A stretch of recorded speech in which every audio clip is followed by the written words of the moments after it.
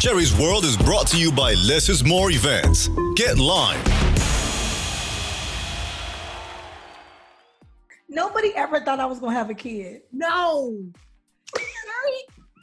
Steve Harvey met Cherry and said how to act like a lady and think like a man.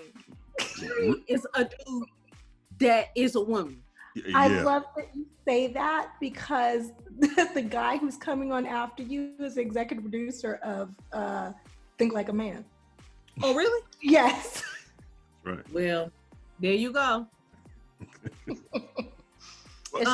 But you're right about that. I'm learning now. I'm like, yeah, she really has a lot of dude characteristics.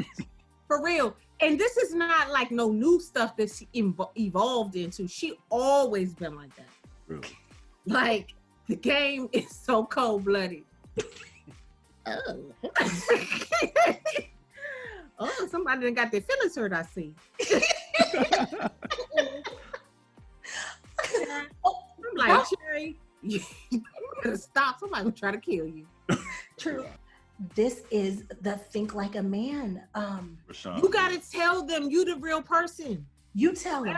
Whoever that is, you are their book. You are that book. Rushion McDonald. That's him. Tell him you are the real person. For real. Welcome to Cherry's World.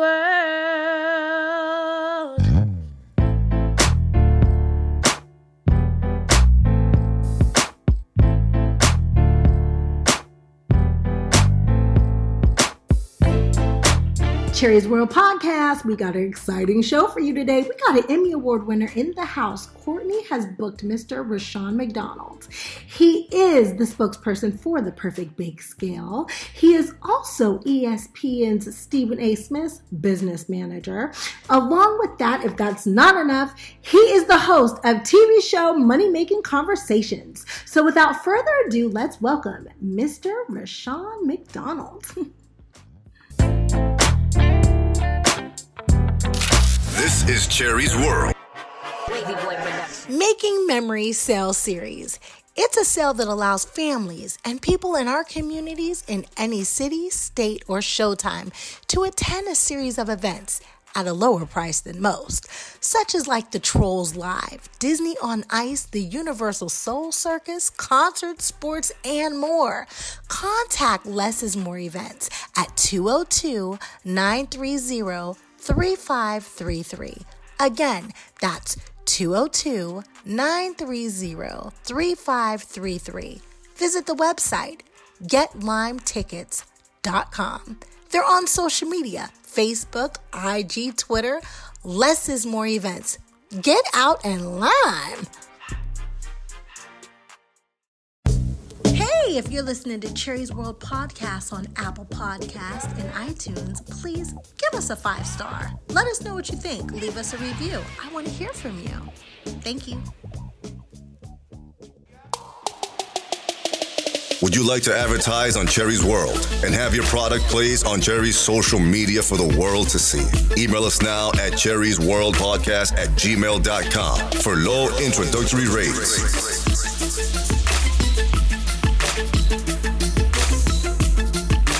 Cherry's World Podcast. Get heard. Welcome to Cherry's World.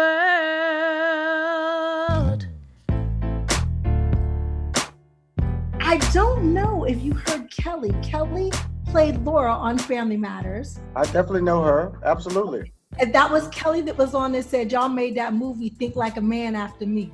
Mm-hmm. Why you say that? You would have to ask her, but she says that I'm just a dude and I think like a man. I do. I grew up with 8 brothers, so. I grew up with 6 sisters. Oh. Did you? Yes, so you got me by 2. Wow. How did that impact the way that you feel about women? Well, look, 4 of them are older than me, okay? And so, because my whole life is about respecting women, my whole approach. I always tell people ever since I was 18 years old, my passion has always been to help people. I just didn't really understand it until I got into my 40s that this was my gift. My gift was to uplift. My gift was to provide a talent that God gave me and share it. And I always tell people, if I give you an idea and you make $1 million with that idea, I'm fine with that, because that was an idea I was not gonna use to make no money on, because it wasn't part of my gift process. Wow. And when they came to you with the idea of executive producing it, what was your first thought? Well, I think my first thought was anything. You know, I'm a Black person. These opportunities are rare, and don't be nervous. Don't be afraid to look at the opportunity. You know, when I look at my whole life, whether, you know, with college, my degree is in mathematics. I worked at UM. I'm one of the first people as a comedian to perform on cruise ships, Norwegian Cruise Lines and Royal Caribbean Cruise Lines. A sitcom writer. Steve Harvey and I, when I started managing him in 2000. You know, Daytime Talk, which was launched in 2012. It was said that Katie Couric, Jeff Prose, all these people were supposed to beat us because Daytime was not ready for a Black man. And so that was a lie. When we did Think Like a Man, we weren't supposed to be number one at the box office. We did it twice. Family Feud, when we took over that, it was 1.5 in the ratings. It was supposed to be, you know, usually when you give an opportunity to a Black person, usually they've looked everywhere else and failed, and they look at you now, okay? And we turned the show that ratings of 1.5 after the first season. The ratings soared to 2.4, and now it's the highest rated game show in television today. And some cities plays it back to back to back to back, 2-hour blocks, and it penetrates 100% of the country. And then when you think like the book, Think Like a Man, Act Like a Lady, that book sold 3 million copies worldwide, generated over $60 million in book sales. It was translated in 30 languages. Wow. So that was a no-brainer for you. No, there's nothing's no-brainer. You know, I think that a lot of times we think there's, you know, the interesting thing about it, because we are not engaged in the process at such an early age. If you go to corporate opportunities, you see they'll bring their kids in. You go to sets, you see their kids show up, and so basically the kid feels like this is part of the process, and so we don't do that. We can't bring our kids if we're a forklift driver. We can't bring our kids, you know, if we're doing manual labor and things like that. That's why it's important that we ascend beyond manual labor and start using brain labor. And then that makes a difference on how your kids approach what they can do in life. Absolutely. So let me this is story time with Courtney Rushion. In 2012, I'm in Chicago, and I go to a taping of the Steve Harvey show. Right. And I tell my wife, I said, you see that guy walking out with that suit on right there? I said, I don't know who he is, but I guarantee you he's the most important person in here, not named Steve Harvey. And she says, why you say that? He ain't saying nothing. He just standing on the wall.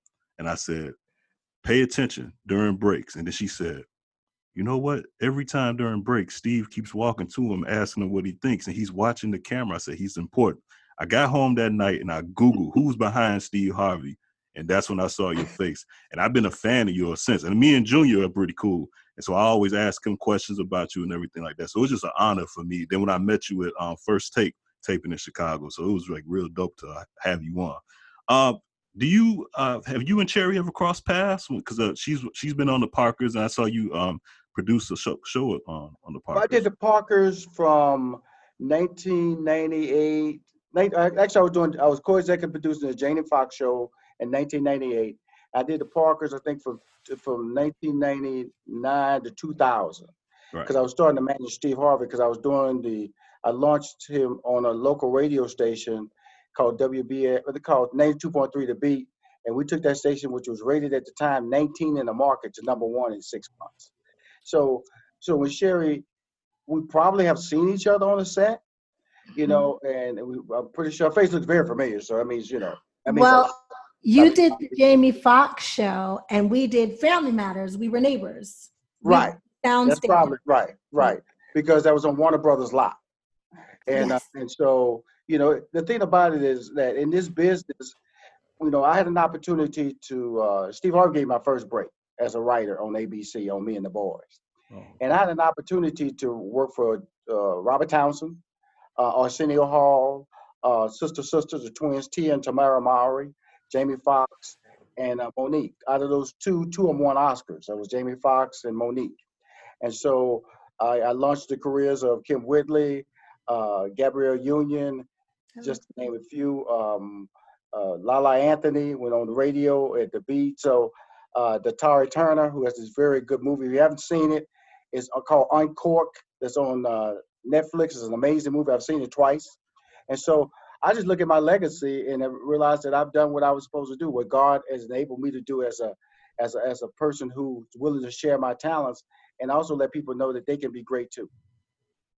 Well, for me, radio is two people that made me want to do radio. Watching Martin on the Martin Show, who needs to be a radio guy, and then Steve Harvey, because Steve Harvey actually used to do radio in Chicago before he came out to you guys, and I was never really with Tom Joyner because my mom, she listened to Tom Joyner. No disrespect, yes, she sir. listened. Yes, sir. But so Steve Harvey was Def Jam, so I automatically started listening to the Steve Harvey Show, and then when y'all became syndicated, it was. What was it like? Because it seems like it's a lot of Houston people on that show. Junior, Tommy, Carla, and then I see J. Anthony Brown. Yeah, he's not from Houston, but did you have a lot of input in putting all those people? Absolutely. I'm from Houston, Texas. Born and raised in Houston, Texas. Born here, went to high school here, graduated from college, University of Houston, where I got my math degree, was done in Houston, Texas. Tommy's character, which we started in Los Angeles, was a character that I used to do on radio in Houston, Texas. And then Carla, she was a program director, a music director for a radio station that I used to be the sidekick on in Houston, Texas. And so in 2005, when we got an opportunity to do syndication after we left our contract with 92.3 The Beat and didn't have another contract, by the way, we just went out on faith and planning that this was going to be a bigger opportunity because I always felt that Steve was bigger than LA. I always felt that his brand spoke to more people than just one market, and which I believe proved to be true. And so Carla came on board as my music director, and I eventually moved as an on-air talent. And Tommy came on as his play nephew, and we played off that he was his real nephew for comedy effects. But we all know now that nephew Tommy and Steve Harvey are not related. I didn't know that until you just said it. I didn't know that. That was the whole premise. That was the whole premise of how we did the show. Was to, have a kid that was uncontrollable that Steve had to answer to, but knew he couldn't fire him. So you know the whole thing. You hire family, you cry with family. Okay, and that was the whole premise of the character. He was stupid, but you can't fire him because guess what? You got to call mama. You call mama, that's a different conversation. Man. So when did you, because you guys did the Hoodie Awards, yes, and so you guys were on top, and then he had the opportunity to go to LA to do the show, and then that's when you stopped managing them, right? Well, I stopped managing Steve Harvey in 2016 because of the fact that I wanted to define my legacy. I looked up and realized that Steve Harvey had a career. Mm-hmm. I didn't. I built a brand where he was a host of Miss Universe. He was hosting Little Big Shots. He had a talk show, a syndicated radio show. He had Family Feud syndicated, Family Feud celebrity version, Showtime at the Apollo, and Rushion McDonald was sitting back there collecting one check. And so I felt that I wanted to talk about some things, and that's why. And believe me, when I left my relationship with Steve Harvey, I didn't really have a plan. I just knew that I had to make a plan and figure this out. And so I left with a lot of celebrity status tied to him, but it was not tied to me. And so my platform of Money Making Conversations, which is about entrepreneurship and entertainment, allows me to grow my brand, and has allowed me to grow my brand, and also to establish the voice of who I am and what I actually represent as knowledge and information that I give away for free on my podcast and on my YouTube channel to individuals. And I've just been amazed at the amount of celebrities and people I don't know and did know and do know have done my show and are continually doing the show. It's pretty crazy. Can you tell people how to find your show, just in case they Oh, absolutely. If you got YouTube, I think everybody has YouTube. Just type in "Money Making Conversations" with an S, and it'll pop up. I have 31,000. I started my YouTube channel in January. I currently have 31,000 subscribers on my YouTube channel. I have my social media. I have almost 800,000 Facebook followers at Rushion McDonald. I have a fan club with almost 90,000. Well, it's over 90,000 fan club followers. I have a newsletter that goes out every Friday morning at 9 a.m.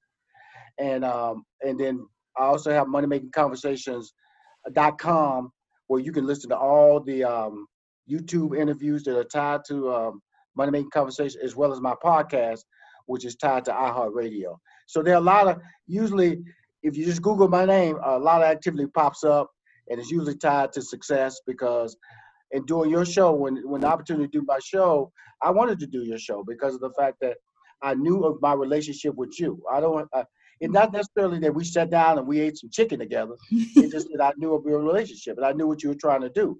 And so, I can sit on my front porch and tell people and also share advice about, I'm just a regular guy, that works very hard. I work very, very hard. And I get up every day at 4 a.m. to prepare for my success. And usually I go to bed about 11:30 midnight every night. And I'm comfortable with that schedule because I'm living my life.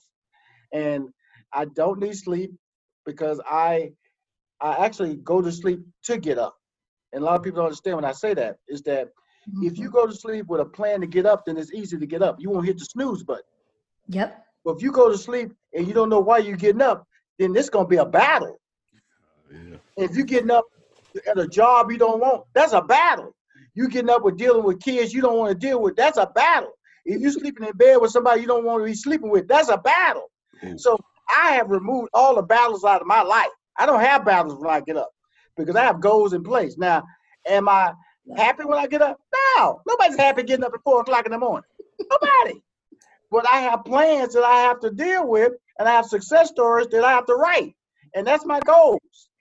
I have questions for you. Money making conversations are conversations that I need to have because I got a kid who told me she's in medical school. Mm-hmm. So I need to make some more money. Absolutely. But before I get to that, I got to get to the economy. Right. Were you managing Steve Harvey in 2017 when he went to see Trump? No, it was not. I didn't think so. No. I'm just going to leave it like that. So the economy, what is your take on the economy now? And if you were going to tell someone to invest in something, what would you tell them? Let's talk about the economy in general. Okay. Because lately I've become a pandemic expert because people, I've talked about money making conversations. People come to me, and I am in favor of the country reopening. I think it has to reopen. But the problem I'm not happy about is the misinformation. Georgia was the first state to reopen. Mm-hmm. The first state to reopen. But they did not let everybody know that 80% of the COVID-19 cases that were going into hospital were African Americans. Mm-hmm. The country didn't let you know that 7 out of 10 people in New Orleans that were affected were African Americans with COVID-19. They didn't tell you the number was 43% in Chicago, 33% in Detroit, 23% in Milwaukee. They didn't tell you that nearly 25% of the people who died from COVID-19 in that national number are African Americans. That's not fair. See, that's not fair. And so what is happening now is that we've reopened in the country and it's being staggered open because of the fact that we're fighting a political war. We're fighting a political war because a person wants to get reelected. Yes. And they're going to treat this like it's the flu. If you don't have it, don't worry about it. And he's playing on the worst fears of people. You play food on your table. Food on your table. And then you go, okay, well, I'm not sick. Let's go back to work. I wear a mask when I go out in the streets every time. I got hand sanitizer. Your boy kitted up. I am you come near me, we're gonna do it like, why are you coming that close? Because the CDC means something to me. The CDC has told me how to live my life. I plan on living my life as long as I can. Rushion McDonald bought all his employees masks that were washable. So we got to talk about the economy, about how you have to live your life in the new normal before you start talking about how to make money. Right. So let's go to what's happening let's go to the core group. beauty and barber salons. Okay. Nobody had planned on hand sanitizers being part of their budget. Nobody had planned on facial masks being part of their budget. Nobody had planned on every other chair being empty. Boom. Now let's go to restaurants. Nobody had planned on saying, hey, you can only run a 25% occupancy of your restaurant. Now you're also dealing with the fact that Black people know they are high risk. So they really don't want to go out. Right. And so with that being said, when you see these national news conferences, nobody tells you these numbers. And they start shifting the dynamics. Over 22,000 people have died from senior citizen homes. They don't talk about that no more. See, as the narrative gets boring or you become desensitized to it, they move on. There's still people dying in these senior citizen homes. It's just wrapped in that big number. Yep. And so what America's doing a disservice to is giving us information that we can actually live with. I tell everybody, if at the very beginning, if they'd have said, wear a mask, and we're going to give everybody in this country a mask, we're going to give everybody in this country hand sanitizer, they wouldn't be doing a PPP program. They would be doing a CARE program, a HEROES program, or a $1 trillion bailout program because they would have told the truth. A problem is coming. This is how we deal with it. So but what they've done is they've scared people because they don't have food on their table. They can't pay their rent. Their car notes are behind. And now people out there battling and saying, hey, I need to work, despite the consequences of the health issues that you might bring back to the office or bring back to your home. That's what money-making conversations now is in today's society. It's a political conversation. And it's being played out every day in each state differently. Now, when you talk about the stimulus checks, right, as fast as they rolled out those stimulus checks, it kind of made me think that they could have gave us reparation a long time ago. Yeah. Well, yes and no. Okay? These checks were not for us. Okay, understand that now. These checks were not for us. These checks were the general public. Now, what makes me mad when I'm watching TV and then a reality star who happens to be Black has conned the government out of a $2 million PPP check.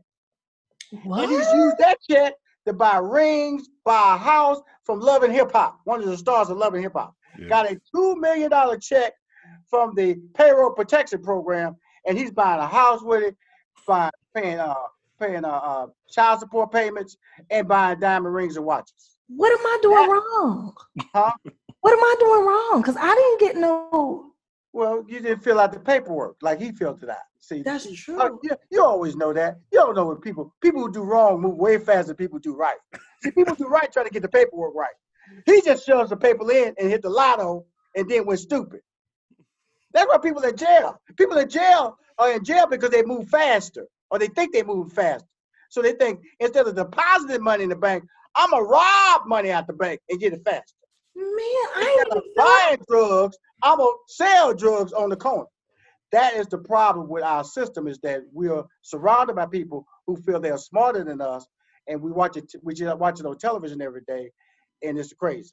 It really is a crazy society, and that's why I don't mind talking about it, because people need to hear the truth, and the truth is tied to numbers. You said he filled out his paperwork correctly. Yes, I'm over here like I'm so stupid. I didn't even fill out no paperwork. What paperwork was out? Because you were being honest. You were worried about going to jail. You was worried about if I fill the paperwork wrong, they're gonna come get me. He didn't have those concerns, and they're coming to get him anyway. $2 million. $2 million. I was just surprised when I looked and I saw a deposit was made in my bank account, and I was like, "What did I do good?" That's right. You did it right, but it was a small one though, because my deposit was very small too. I'm gonna tell you something. I got my PPP check, and it was a blessing, but it hurt me to say I did all this work and this is all I got. Yeah. And then I turned on the TV, and this fool got $2 million, and he's spending it on child support payments, diamond rings, and watches. I didn't even know anybody got $2 million, so I'm over here dumb and devastated right now. The interesting thing about it is that first round, you know, a lot of big checks got paid out. See, and the second round, the average payout is $79,000. The average payout in the second round of the PPP program, PPP2, is $79,000. Understanding your boy is way below that $79,000. So I'm pulling that average down. I am definitely not pulling that average up. I didn't even know people got $79,000. I need to have a real money making conversation with you. Yeah, you do. Yeah, you do. That's why my show's popular. You know. Yes. I'm gonna tell y'all something interesting here. You know, people say, what drove states opening? Why did states want to open? Because when Georgia shut down, they decided we're gonna reopen. You know, they're gonna reopen. The average visitor jumped to 62,000 people per day. Wow. When they reopened, the average visitor jumped to 62,000 per day. And those visitors came from the following states. 92% of them came from South Carolina, Alabama, Tennessee, and Florida. 92% of them. So when everybody gets numbers. So when they start seeing those numbers and start seeing that money leave their state, they go, hold up. We need to open up. Yeah. And if you really look at the situation about all these overcrowded and beaches overrun, I bet you if you start pulling driver's license, you'll see they from out of state. Oh, yeah. Yeah. Wow. That is really scary. That's a money-making conversation. I thought that's why you had me on the show, Sharon. Well, you know what, Rushion? The reason why I wanted you on the show is this. I've been around the entertainment business for a long time, for a while. And I never was the type of person that wanted to be in front of the camera, never wanted to be. I just always like helping and building something dope, you know, and I never get credit for nothing either, but I never looked at it in a positive light the way you just said it, you know. Right. But here I am. I got a great chance working with Cherry, who I've been a fan of forever, had a crush on growing up as well. And I just wanted to give me some advice, man. What can I do to help continue building this brand? She's going back to doing Punky pretty soon, and I just want to help build this brand, man. And that's why I want to have people like you on, and you know, get her on your show later on. And I just want to. Oh, absolutely. Let me just be honest with you. You know, I get that question a lot. You know, it's consistency, and you have to be true to your plan. You know, first of all, you're a good-looking guy. Let's go put your assets out there. Okay, you're a good-looking guy.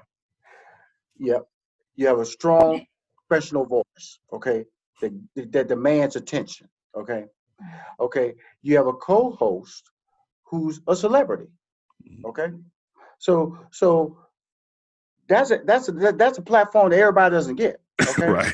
You know. Let's go be honest. Yeah, I didn't come on this show to talk to you. I know. I come on the show to talk to CJ. I know. Okay, you are a bonus. You a bonus. Trust me. And so, in the process of being a bonus, I'm learning some things about I'm excited about doing the show because you know, in life, man, what I've learned is that I don't even know who I am till people start telling me what I've accomplished. Wow, your resume speaks for itself, sir.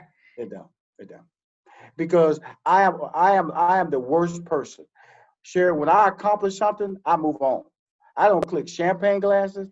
It was like I was the CMO for the Air National Guard, you know, which I did live events in 50 states. I controlled, this is black man for Air National Guard, a division of the military, branch of the military, Air National Guard.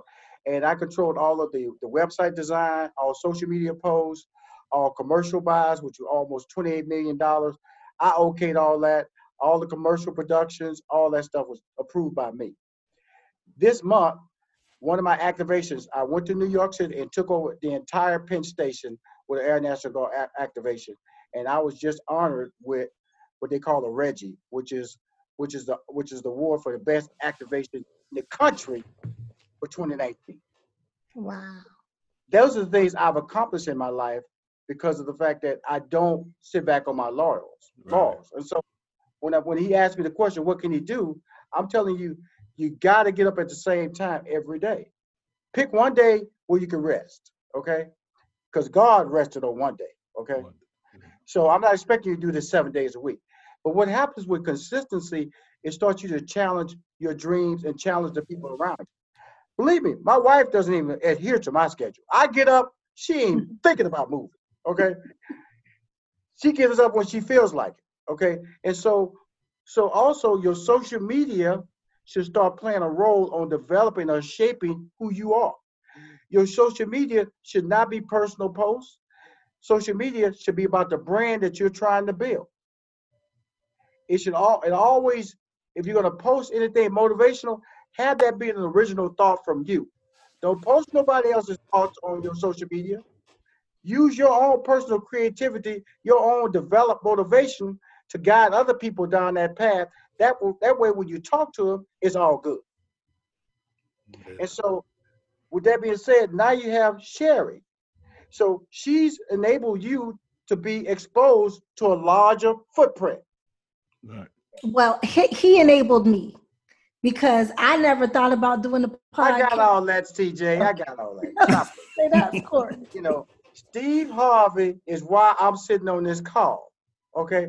Stephen A. Smith is why I'm sitting on this call.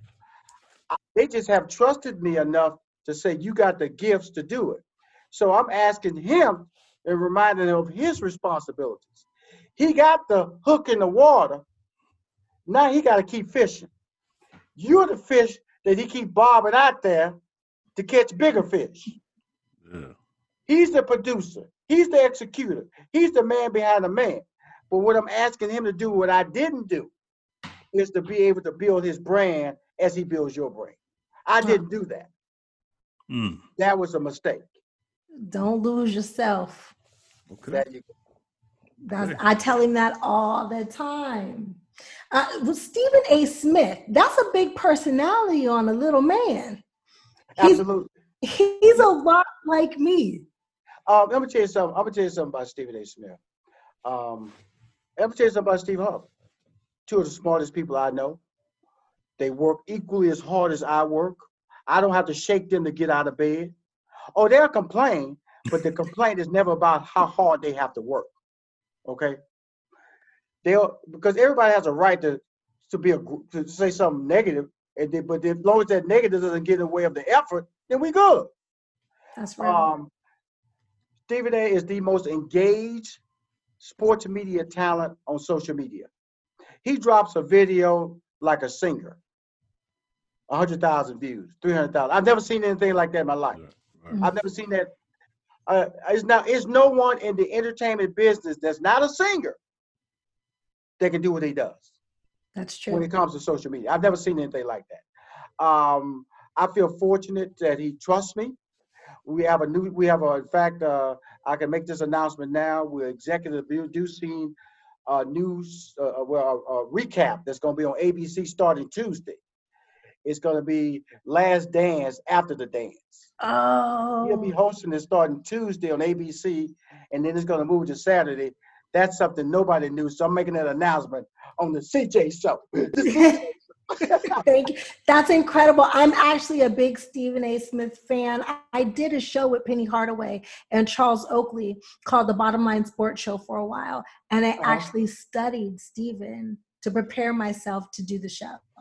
Yeah, he's a gifted person, a hardworking person. You know, my whole thing with you, Sherry, is that you just have to admit your gifts. You know what I'm saying? You know, when you are a star, and you have to say you are a star, because you know you can go to the grocery store, people go, I go to the grocery store, they just walk past me. Okay, you know what I'm saying? And so that's a responsibility that comes with that. And this is something I waited late in the game. You know, all my life I was saying things like right place, right time. You know, it's a blessing. You know, I'm just lucky. You know, people look out for me. So what I was doing was denying my gifts, denying that all these things happened due to hard work. All these things was happening tied to my faith. All these things were happening because people trusted what I said. My word meant something. Same thing with you. You have to go ahead and accept the responsibility. They're not bringing you back on that show because they like you. You're an asset. And you have to admit to these assets, but what comes with that responsibility, once you acknowledge that these gifts are real, then the responsibility comes in maintaining it. And that's when he comes in. He's the maintainer. You know, I think for me, one of the reasons why I never wanted to be famous. I never wanted to be on TV. I hear you. I was a kid when I made this You crazy can always choice. quit being famous. You know that, right? When? How? You just stop. Just don't go to that TV show no more. I got to pay. Turn off this. Just stop this video right now. Just stop. Just stop. I don't know what else I would do. I'm not qualified. There you go. There you go. See, God has told you what you're supposed to do. Yeah. And you just admitted in public. What else I'm gonna do? What else am I Give doing? me these gifts. I exercise these gifts. So I'm just asking you to be responsible to them and accept. That's major. You know, I'm gonna have a real conversation with myself when we get off here, because I grew up thinking that one day I was going to be an architect, right? So acting was kind of my cop out, because I had done Punky, I had done Family Matters, and then it was like, do you keep working or do you go to college? I tried to go to college. I just am not the school kind of girl. It just was not working for me. I was asleep because I was taking night classes because we were doing Family Matters. And then I went for 1 year without a job. And my next job that I got was on the Parkers. Right. My degree, did you hear me earlier? I said my degree is in mathematics. Yes. I tell you, I worked for IBM for 5 years, 2.5 undergrad, 2.5 professional full-time. So we all have journeys that people say you're supposed to do. You know, I was supposed to stop right there. Just go to college, because I'd accomplished what people said I was supposed to do when I was in high school. They told me, go to college, get your job. I had the best job in the world, IBM. All I had to do was find a wife and just start dropping kids. That's all I had to do, according to the model. Right. You are not a model. Mm-mm. You're a game changer. And when you have people with game-changing talent, there's a responsibility that comes with that. And what you have to do is you have to surround yourself with a support group that believes in you and helps you drive when the downtime is down, because we're all going to have downtime. And allow you to accept the responsibility when it's up. Be prepared, because when you need somebody to fall on, I'm here for you. Thank you. That's all it is. You know, it'll be sorry of me and pathetic of me if I came on this show knowing how many talented people I work with and say, oh, it's all right, you know, just do what you're gonna do. No. You have a window, and we all have a window. 65 means nothing to me. 75 means nothing to me. I tell people, stop using this an age as an excuse of reaching your dreams. And so you can do whatever you want. I just believe that in your life, you just have not had the support system around you to tell you that you're great and to help you to stay great and become greater. That's all. Thank you. That's what I specialize in. I make people great. I make people money. That's what I do. Money make conversation. Yes, you do. Can you help us make some money, sir? Because like I said, my daughter has already said she's going to Baylor. She's going to work at Baylor Scott White. Mm-hmm. And so I'm going to have to pay for medical school. Well, you know, she has a responsibility too. How old is your daughter? 5. Okay, that means that academics should be strong in her life. She is going into the 4th grade. She reads at a 4th grade level at 5 years old. There you go. So, you know, see, the future's already set. You just got a whole course with her. You know what I'm saying? And then allow her to still have a life, because she's going to be younger than her age group. Okay. Yes. So you have to put the right support system around her. So as she ascends, as she gets older, that she doesn't feel out of place and she doesn't develop any complexes, mental issues, because of the fact that she's talking to people several years older than her. Yes, she is a black belt in Taekwondo. She's working on her 2nd black belt, and she's in class with 10-year-olds, which is her peers when it comes to her age group in school. Right. You know, but they're so much more mature than her. They carry her and cover her like she's their baby. Right. Which is all good. Yes, I'm thankful. I'm thankful for the group of kids who have basically adopted her and taken her on. Absolutely. And she's doing Taekwondo in case anybody gets too smart. She can kick them in the neck. Absolutely. You know, anything that makes me run from this conversation. Hey, you're in great shape, Rushion, but you cook desserts all day. And I've been on this quarantine with my wife and my mother-in-law, and they've been making these desserts, and I just just hey, it's been 8 weeks in the house eating banana pudding and how you do it, man? I'm gonna tell you something, man. The quarantine, because I had I was when I stopped managing Steve Harvey in 2016, I was like 220 pounds. Okay. Now I weigh 185. I weigh 185. Wow. And so, and that lets you know that I wasn't happy with my life. I was just living my life. Okay. And so, and not say that anything that was happening to me was negative. It's just that, when you just living day to day and be irresponsible about what you're supposed to do. Well, I got down to 195. And then during the quarantine, I got on the scale, I was at 200 because I had changed my eating habits. I was suddenly eating breakfast, I was eating lunch, and I was eating dinner. Yeah. And I don't eat like that. I'm a 2 meal a day guy. Suddenly I was eating 3 meals a day. And I was like, whoa, because I love eating. Now, if you follow me on my Facebook, you'll see some food.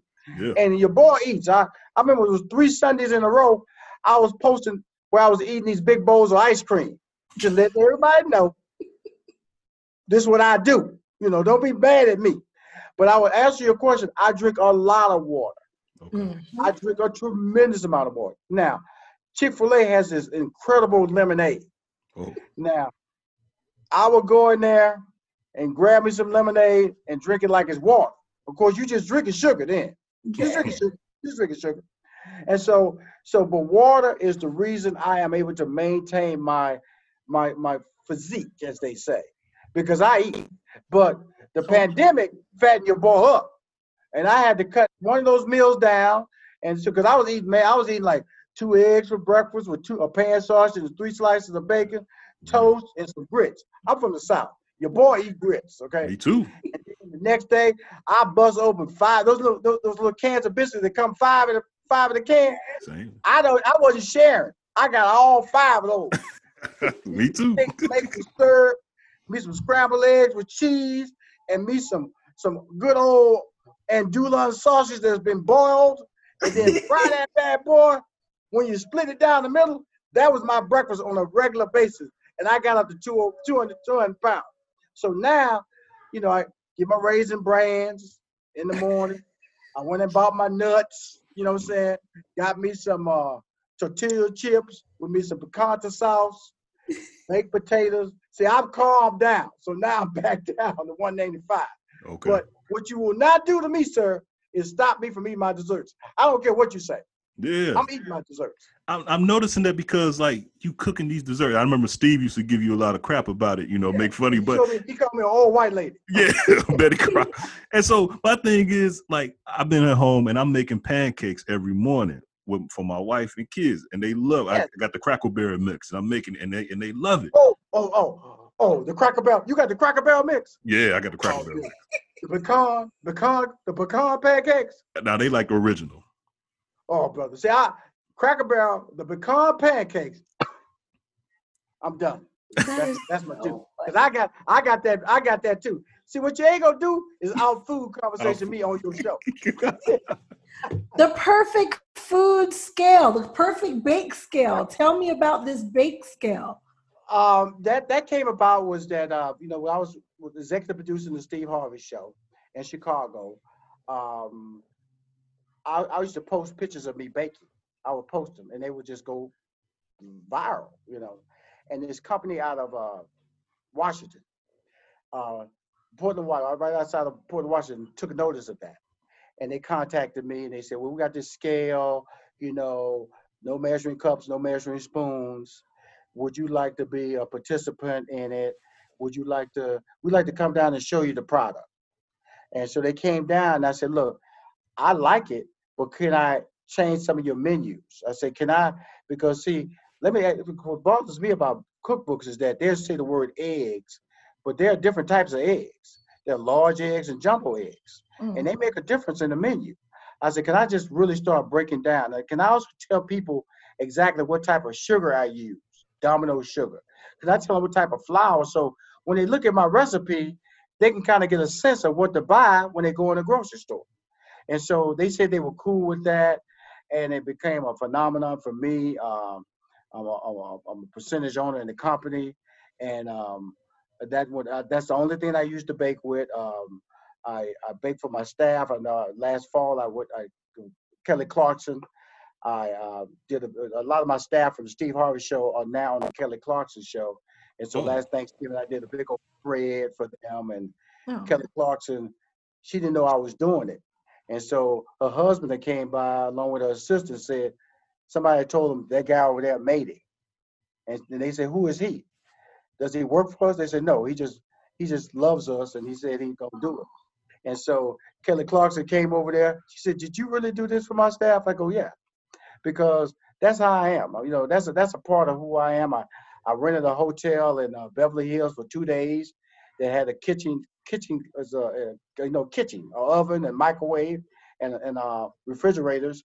I had to rent 2 hotel rooms because I needed I needed 2 stoves.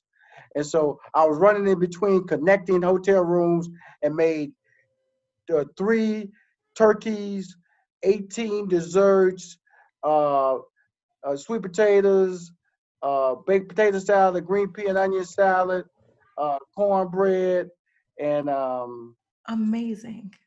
Yeah.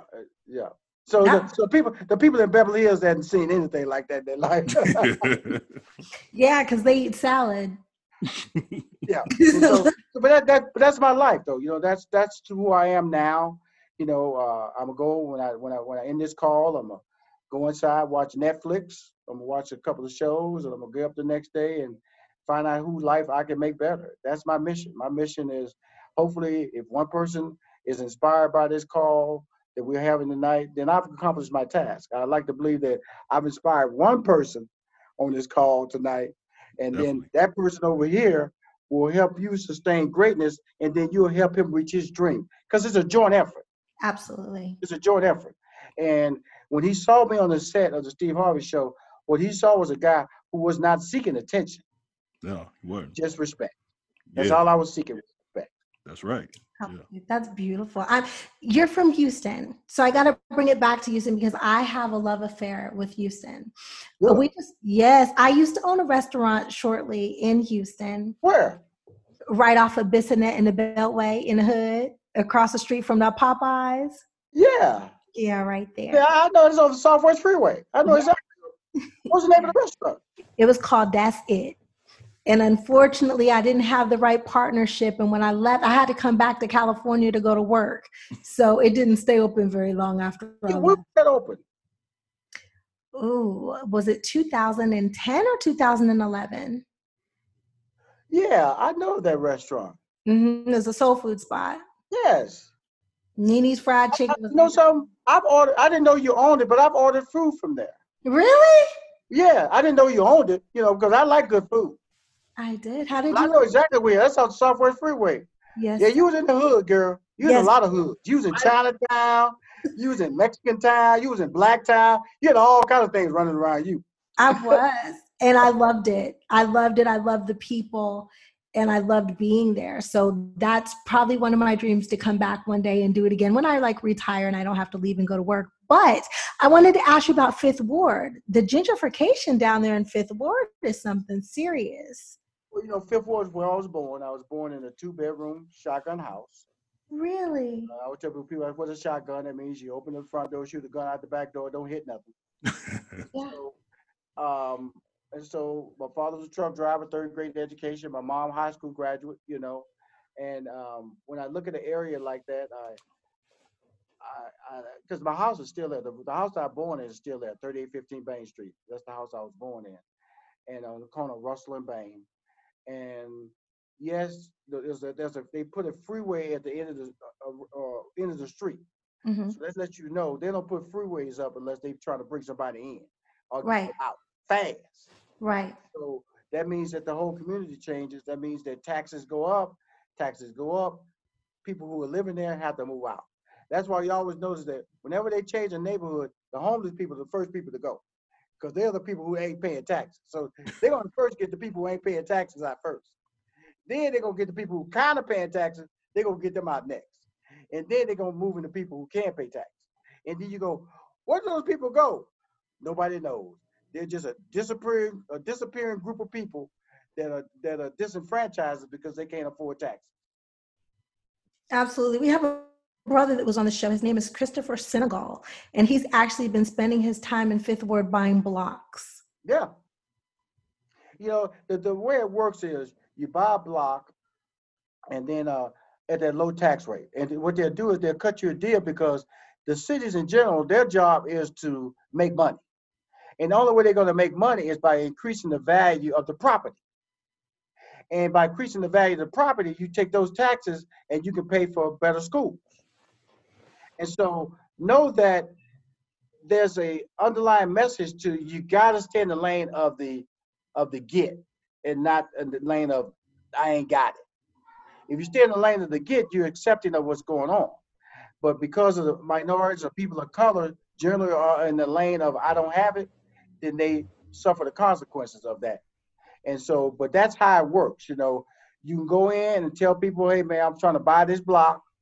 You're gonna get it at a low price, and then you're gonna go start knocking on doors. I need you to move. I need you to move, or I'm not gonna pay any rent. You can't pay rent anymore. I'm gonna stop. You gotta move. You got 30 days. And so he's doing exactly what other people are doing in the community. You got to move these people out. They're gonna tear down those houses. They're gonna put up townhomes or patio homes. They'll be like four times the value of the property that they tore down. Then they're gonna have property value taxes that they can charge, and everybody's happy.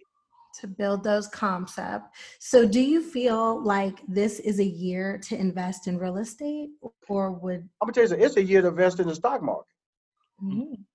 because it's low. Now we all know it's not gonna stay low. No. So it's a year to invest now. If you can invest now, you should invest. Yeah, I'm gonna tell you the part of the structure that's gonna hurt the most is gonna be real estate. Office real estate is going to suffer. Yeah. Because when you hear a company like Twitter make the announcement that stay home, you don't have to come to work.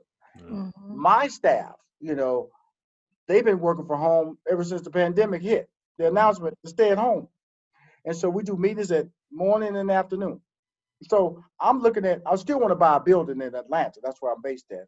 I still have a home in Houston, Texas as well. And so, but guess what? They're going to have to give me a pandemic price. Mm. Because office spaces, okay, so here's the vicious cycle of how this works. So if people stop coming to work, well, you have businesses that have been designed to cater to people who come to work. Right. And so those businesses close and they start shuttering. And so the deal is that what we're looking at is a society that, yes, you can go back to work, but who are you and what are you going back to work to? Because the jobs that you once had don't exist anymore. Companies like Sears, J. Crew, clothing, Golden Corral, buffets can't even open back up now. Oh. And so Golden Corral, my shop now. That's my place there. Fogo de Shea, that's my place too. Go in there and get the Brazilian steakhouses. I love those places. Yeah, and so they can't even reopen. So there are businesses out there that people don't tell you. Everybody keeps talking about restaurants reopen. Buffets are not reopening. Not at all.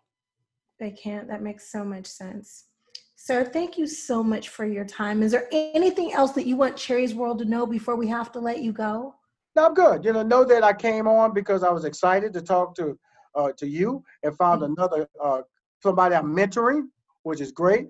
I always know that to get in touch with my contact people, tell them, ask them for my cell number.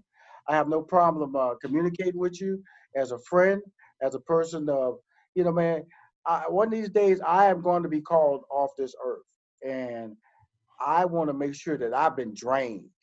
I want to make sure that I've told enough people how great they can be and show them how they can be great. That's sweet. That in the end, I'm cool because this body gonna be well fed. This brain gonna be empty. So when I go, I'm be all good. That is very sweet and very giving, especially from Hollywood, because everybody in Hollywood, I'm gonna tell you right now, ain't like this man. That's like, but guess what? I'm living in Atlanta. I'm living in Houston. I've learned that there's a struggle we all have to deal with, people.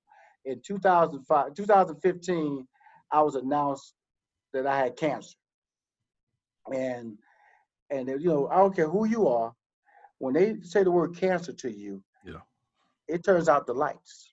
Yeah. You really do, because you don't worry about, you don't hear about cancer survivors. They just told you you got an illness or disease that kills people rapidly and on a regular basis.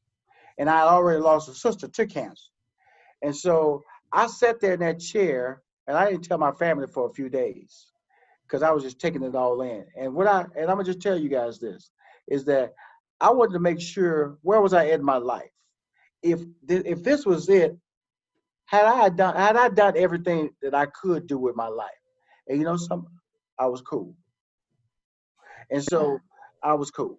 And I just say that to say this to anybody. You can't be afraid. You can't be afraid of opportunity. You can't be afraid of change. And you can't allow fear of change to stop you from reaching your greatness or seeking a new opportunity.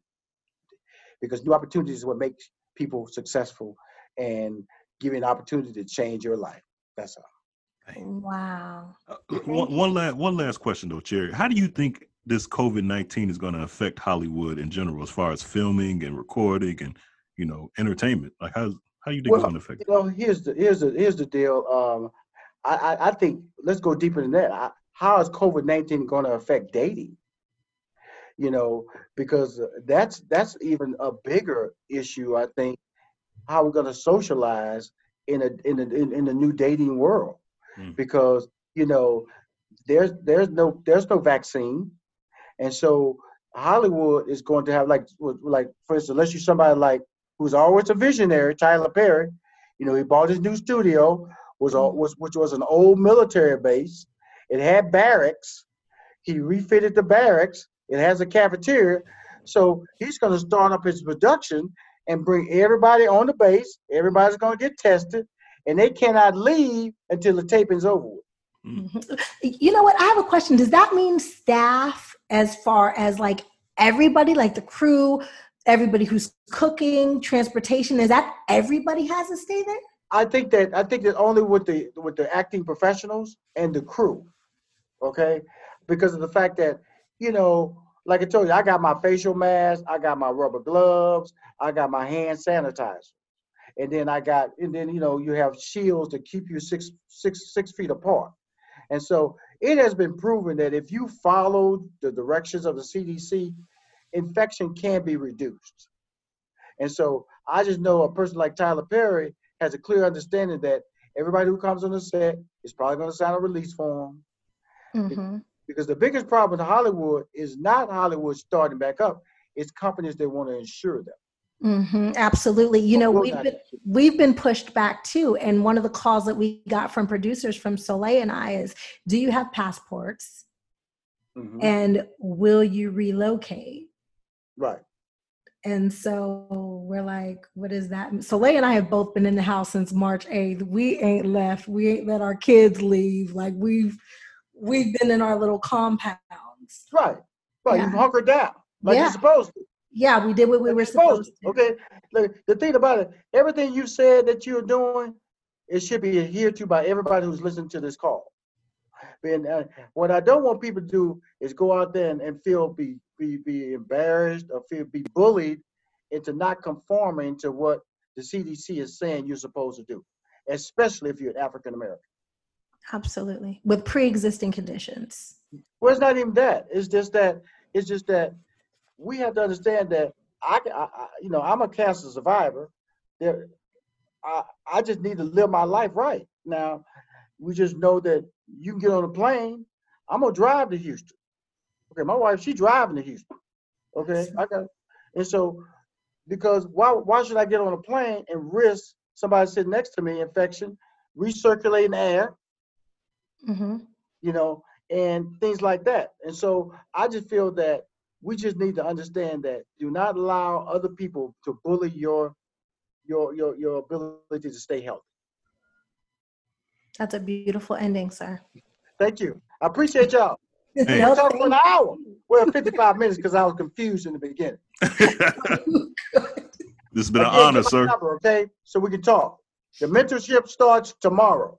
Oh my God, I love that. Thank you so much. And thank you for being open. Thank you to everybody who you mentor. I appreciate y'all. Stay healthy and stay safe. Bye. Hey. Oh, wow. That was dope. That was dope. You go, Courtney. That's all you, boo. Nah, man. You heard what he said? He said, I didn't come over here to talk to you. That's real. You know, because I showed you the tweet. I mean, the DM. So that's real. And I'm glad he said it because it's real. Yeah. You are a star. Everybody comes on here says it, Jerry. You are a star. Did you see how Kelly looked at me when I said, hey, Kelly, you know you famous? Like I was stupid, right? Like that's just so weird. My mom told me 39 years ago now, the only stars in this world are in the sky. Right. Stars are untouchable and your little black ass can be touched. So... I don't know. I feel much smarter now after talking to somebody like him. He was very nice. Welcome to Cherry's World. Brought to you by Less is More Events. Get Lime.